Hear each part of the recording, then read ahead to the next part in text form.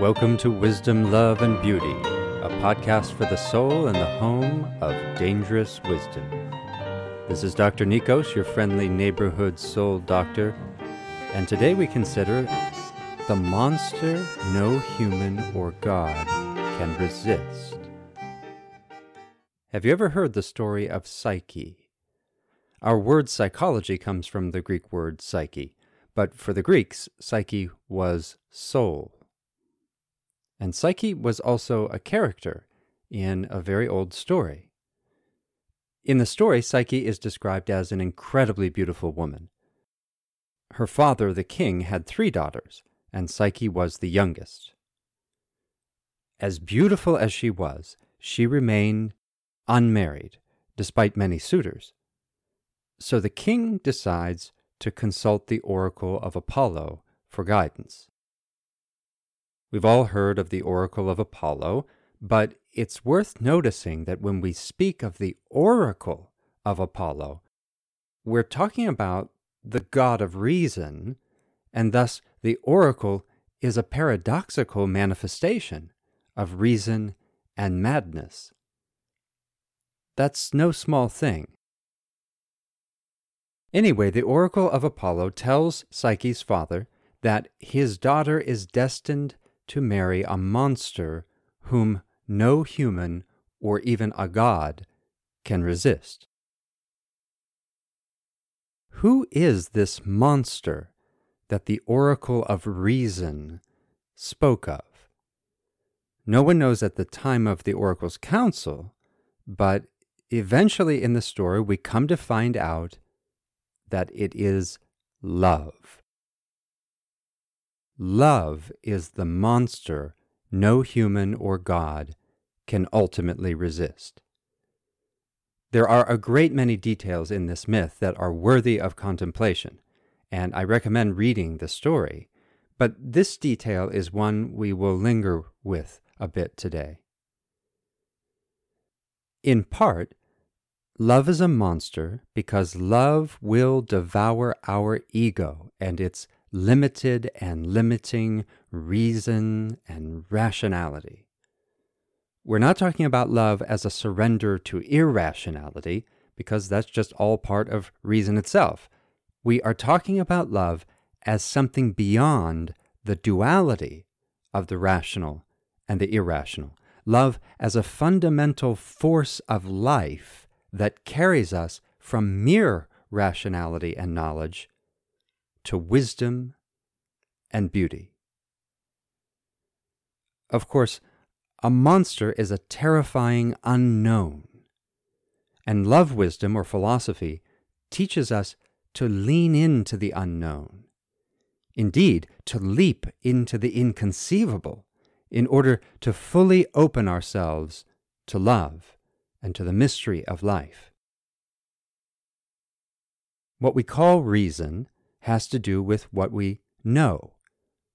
And what we know is very often what creates suffering for ourselves and others. That might seem strange, but it's the things that we really know that often cause us problems.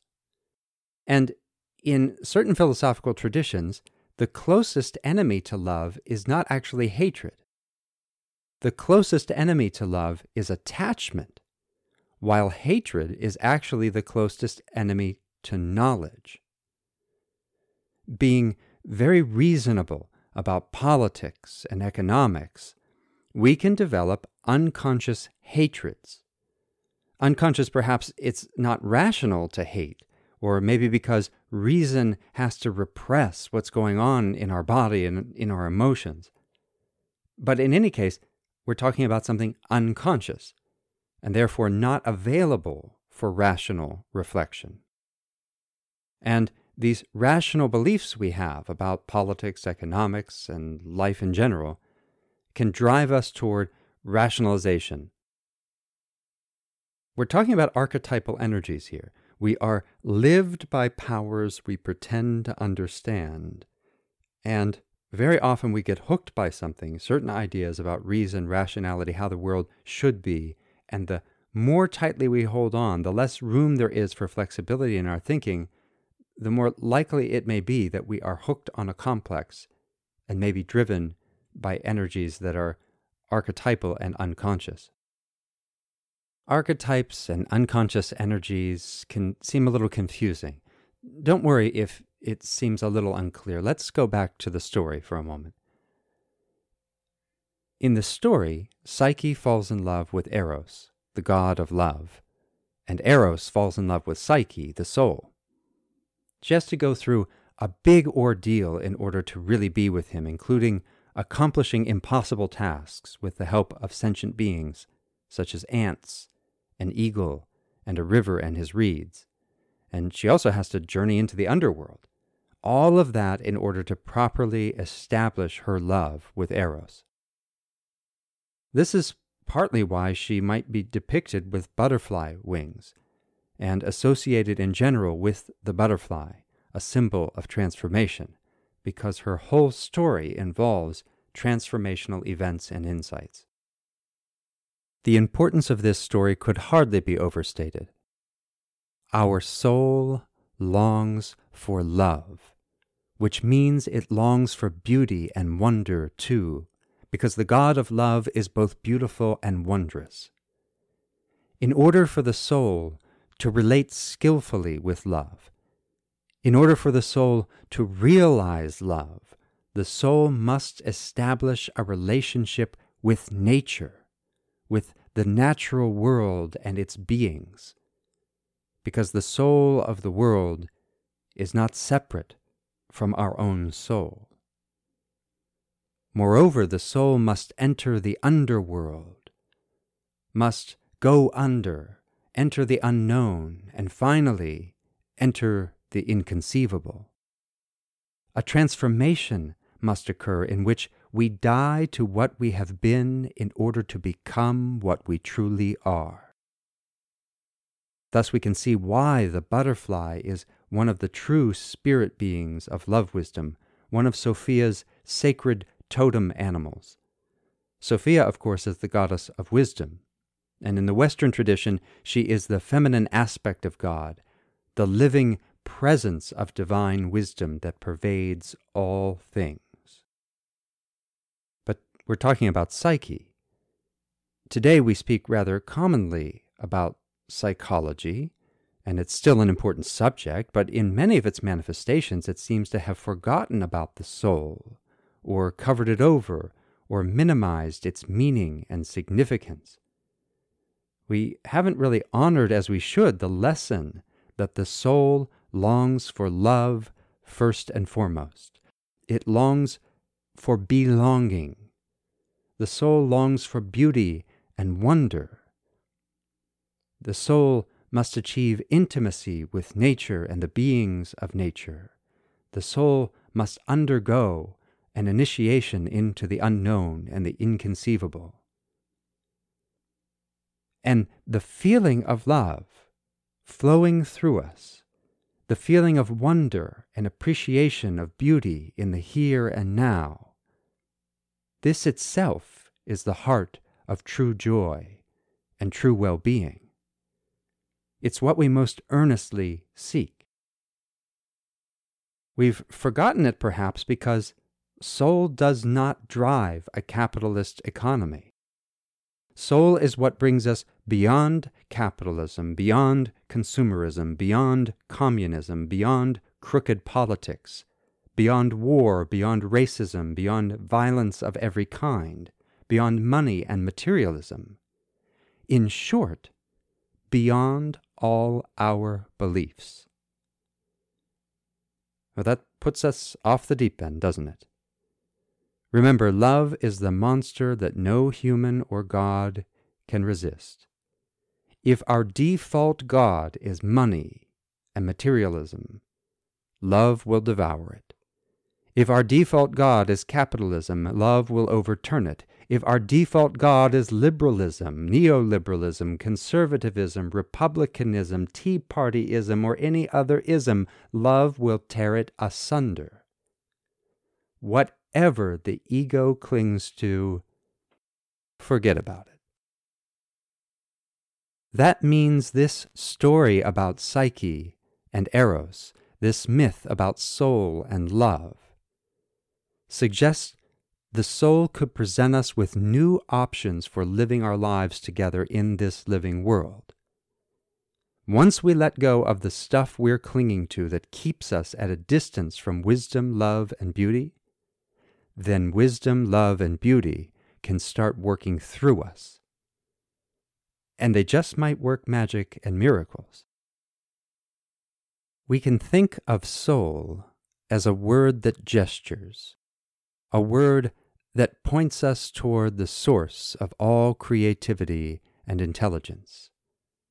And it has creativity and intelligence enough to give us a better vision of ourselves than the one we currently live, if we will hear it speak and trust its voice, trust the process of entering the chrysalis, entering the underworld, entering the unknown, and finally realizing the inconceivable. Philosophy or love wisdom has the task of putting us in touch with the soul. That's what wisdom-based coaching is about, and what any philosophical or spiritual tradition is about, facilitating the practice and realization of the soul. We need not think of the soul in religious terms.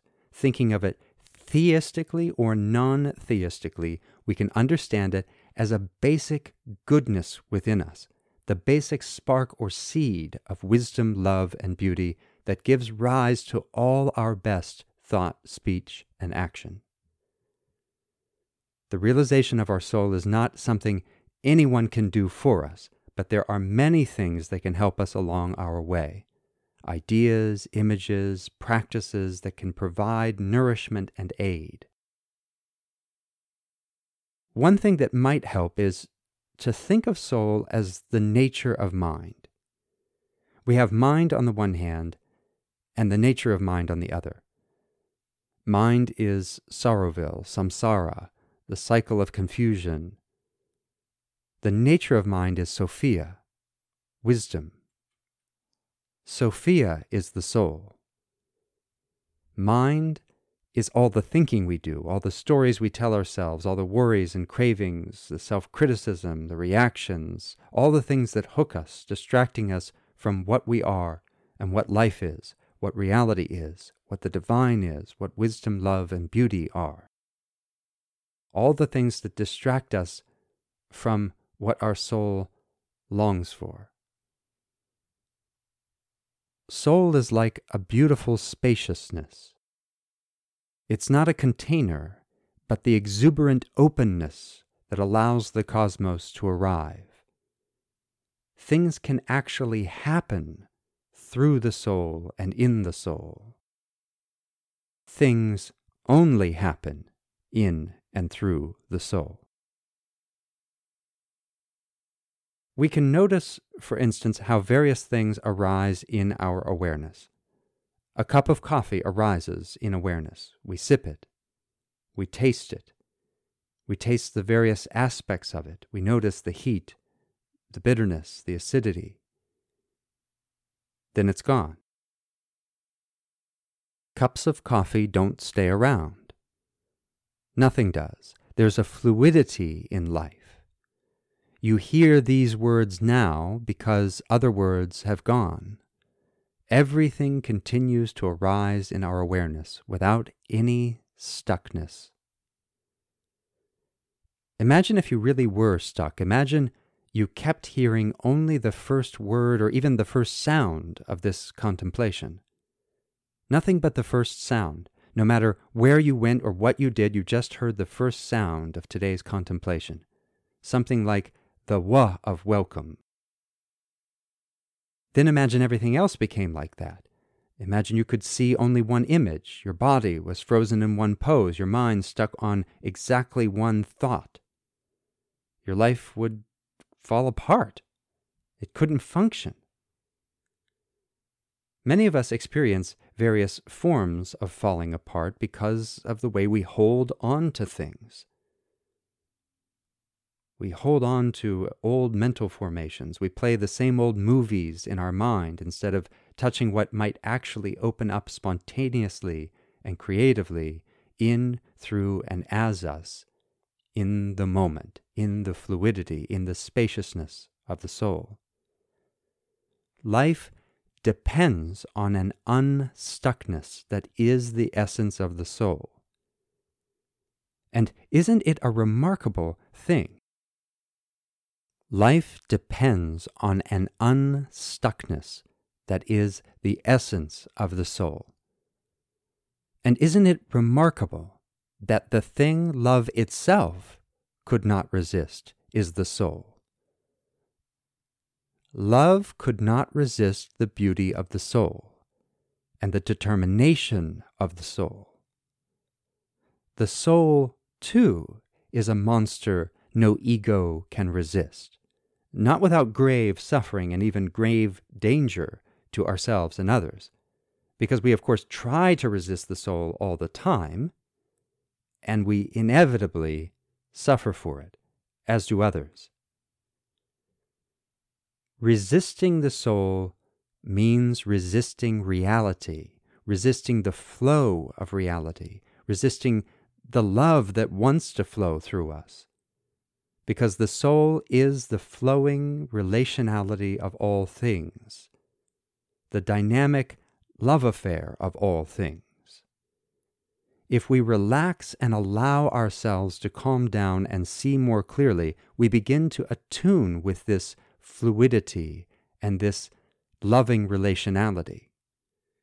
We begin to think, speak, and move in a more elegant and effective way. It takes time to get really good at, but we can get a taste of it in very short order. For that to happen, we have to rebel a bit, or maybe a lot, against Captain Clock and the anxious pace of fake living, the post-truth, post-sacred, post-nature culture landscape that we find ourselves in. It may seem that life has become very fast-paced, and there is always something happening. But serious reflection, I think, questions these happenings. Aren't we surrounded by fake happenings? A new movie release, a new SUV hits the market, a new corporate merger. Are these real happenings or a bunch of bread and circus? In the world of false happenings, things happen so fast that by the time we register them, they are already irrelevant. But what if this fast pace, what if this obsession with the latest trend is all a cover for the fact that nothing is really happening? Not from the perspective of the soul, anyway. The soul that longs for love and for the fluidity of life. The soul that is the spaciousness of life knows nothing is really happening. We're on a treadmill that goes faster and faster in a confected, post-happening virtual landscape. Nothing actually happens, and we are only pretending to get somewhere. We'll explore some of that in more detail in another contemplation. For now, entertain the possibility that from our soul's perspective, nothing actually happens.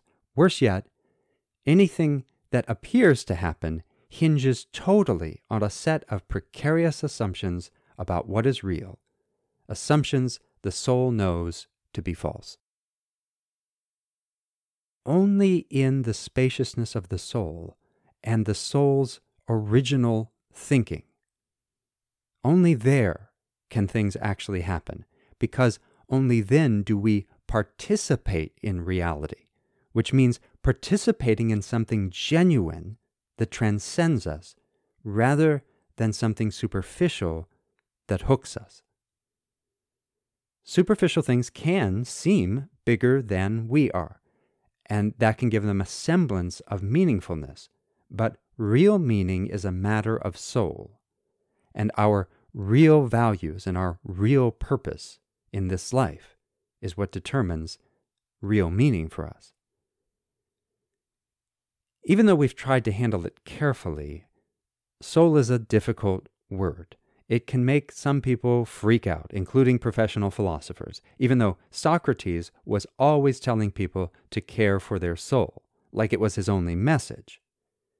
Many non-professional philosophers, by which I mean all other human beings, have some feeling for the word soul. They have some appreciation for the word, maybe some affinity for the concept, but we're not always able to say exactly what we mean by it. And maybe we shouldn't know exactly what we mean by it, in the sense that maybe it's something we have to really enter into. If soul is crucial to a better way of knowing, a better way of creating, a better way of living and loving, then maybe we need to discover the meaning and, in a sense, also create it. Like all the most important words in philosophy, religion, and spirituality, it's important to keep an attitude of not knowing when it comes to a word like soul. We so often use words like wisdom, love, beauty, compassion, sacred, soul, knowledge, and on as if we really know what we mean. If we keep a more open heart and mind, we can allow greater intimacy to arise, and we can make these words much more real in our lives. We could discover and create their meaning in and through our flesh and bones life, a life that transcends all intellectual concepts. In order to make it real, we would approach the soul with a heart and mind of not knowing. It's a very intimate thing. Since soul participates in the intimate meaning and real happening of life, soul empowers us to enjoy life, since life is so much more enjoyable when things are really happening. With stupid jobs, fake news, bogus democracy, rising inequality, boring committee meetings, and ongoing degradation of the world, nothing happens for us but more medicating, more repression, denial, unwellness, unhappiness, feeling adrift, feeling a sense of meaninglessness, feeling like there should be something more we should be doing with our lives. In a way, we might suggest that soul is the realization that nothing needs to happen at all. That is to say, nothing in the current sense of happening that our culture emphasizes. All of this busyness, all of these trends, all of the headlines, all of the noise is a bunch of nothing really happening. It seems like something's happening when we get that new car, that new account, that new client, that new job title, that new piece of jewelry, the new book deal, the new level of tenure or pay scale, that new coach or self-help program, the new romantic partner. There's a merger of spectacle, politics, economics, science and technology, epistemology, ethics, and more that makes it seem like fascinating things are happening. But we may also come to feel, gradually or suddenly, that these things are not real events. Our team won, our candidate got elected, our book finally came out. Is that really a big deal? Is that really what our life is about? Now, these things have real consequences, and our investment in them has real consequences. We buy into these things. The word investment there is deliberate, because these events are products, which is part of why we try to make them real, in order to get our money's worth, to get our energy's worth. And because we so desperately want something real to happen, we want meaning and belonging. Somewhere in us, we sense a lack of satisfaction, or even an outright obvious suffering. And we worry that we might not be able to buy a happening that'll fix it, which makes us try all the harder. We can put a lot of energy into that team, into that title, into that candidate, into that corporation, into that event, into that self-help program. But these false happenings cannot resist the soul, and they cannot resist love and our longing for love. Love and the soul make all these happenings look false. It's not at all easy to see that, and I'm not talking about really a complete rejection of everything that occurs in the culture. I'm talking about a certain perspective about a good bit of what's going on, something about the structure of the way things are happening. We are so hungry for meaning that we are desperate to find it. Recent studies indicate that men in the US and Britain in particular so hunger for relevance that the strongest predictor of their happiness and their well-being is their job satisfaction. And what is the best predictor of job satisfaction? Whether or not they feel they are making an impact on their company's success. In other words, are they making things happen? These studies indicate that, at least for men, but I suspect for most of us, there's a need to feel we are using our unique talents in our career, in a workplace that has a diverse ecology where we can freely interact with others, an ecology where our own thoughts and contributions are valued, and an ecology that makes us feel inspired. But how inspiring is it, really, sincerely? How inspiring is it to develop a new laptop keyboard, or a new method for extracting oil, or a new user interface for a software product? Now, I know there is a complicated story here. It's not easy to simplify it, and I don't want to oversimplify it. There is not a simple story to tell, I think. It's complex and nuanced. But we so want to feel our work is valuable, and we are so easily able to connect with people around us that we can fall into a mutual delusion that what we're doing truly aligns with what we claim to love when we talk about love in the most complete philosophical sense. We can do a bait and switch. The soul longs for love, and we replace it with loving these things that are available to us rather than undergoing the kind of journey that Psyche had to go through to make herself able to skillfully relate with love. Let's put the matter in a way that might be a little more clear. We so love the world and so want to serve the world, serve something greater than ourselves, that we would do almost anything to get the feeling that we are accomplishing that.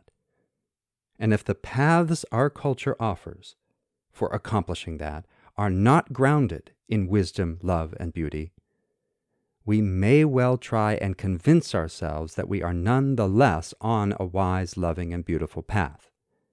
If we don't have good philosophy to draw from, we will draw from what is available and rationalize it until it either sounds right, inevitable, or both. But the point is that we do this out of a longing, out of a desire to love this world and this life of ours, and to live a meaningful existence and realize our potential. It would be accurate to say we not only love the world, but we love ourselves. Not in any egotistical way, though we could get caught up in egotism about it. Rather, it's like loving our child, our partner, our puppy, our horse. We love them without any egotism, and we want to serve them, putting their happiness above our own. And thus their happiness makes us feel happy. Our soul is like that. Our soul loves this embodiment of ours with its unique gifts and all its apparent foibles and imperfections. We love the gifts we have to share or the gifts we have yet to discover. We long to discover and cultivate our gifts to their highest potential. We love the experience of life, and we want to taste it with exquisite sensitivity. This is the love no human ego, no economy, no corporation, no material delusion or false god can ever resist, not fully. And so, if we look with a lot of tenderness for ourselves, a lot of tenderness for what really matters to us, tenderness for all this love in us, tenderness for the people we love and this world we love, and the sacredness or divinity or scientific miracle we claim to hold dear, we may see that most of the supposed happenings in our life amount to very little. It's mostly a distraction from the real cosmic happening of the world that we long to fall in love with and be in touch with. The cosmic happening of life that is itself inherently free, such that our engagement with it is already liberation, already a better way of knowing, creating, living, loving. Thankfully, we don't have to put our liberation off. We don't have to postpone love, joy, creativity, or gnosis, by which I mean true knowing. Wisdom, love, and beauty is just this happening of the cosmos, with, through, as our awakening to it. Soul can help us enter it and bring it to fruition. So as we talk about soul, knowing, wisdom, love, and all the rest in order to orient us in a positive way for practice, we have to keep in touch with a spirit of not knowing that allows that practice to bring something wondrous to realization. As we continue to contemplate together, our inquiry may suggest to us that the soul itself is our context, the context of philosophy and of all our activity, and that we have denuded and degraded the soul. Validity, knowledge, and science all have roots in the soul, and sensing this could reorient our cultural and personal practices. We could have a revolution in what it means to be successful, and a revitalization of the heart that allows us to create a much more meaningful life and a much more vibrant culture. The whole of our contemplation today is relevant to any consideration of philosophy, psychology, or wisdom-based coaching. The story of Psyche is important for philosophers and psychologists and all coaches and people interested in self-help, people trying to grow, because of what it tells us about the psyche. Psychology and philosophy are both about the soul's journey, and one could easily suggest that the finest philosophers were extraordinary psychologists. Likewise, one might suggest that the finest psychologists have been rather skillful philosophers. The great psychologist Carl Jung wrote, "I can hardly draw a veil over the fact that we psychotherapists ought really to be philosophers or philosophic doctors, or rather that we already are so, though we are unwilling to admit it, because of the glaring contrast between our work and what passes for philosophy in the universities."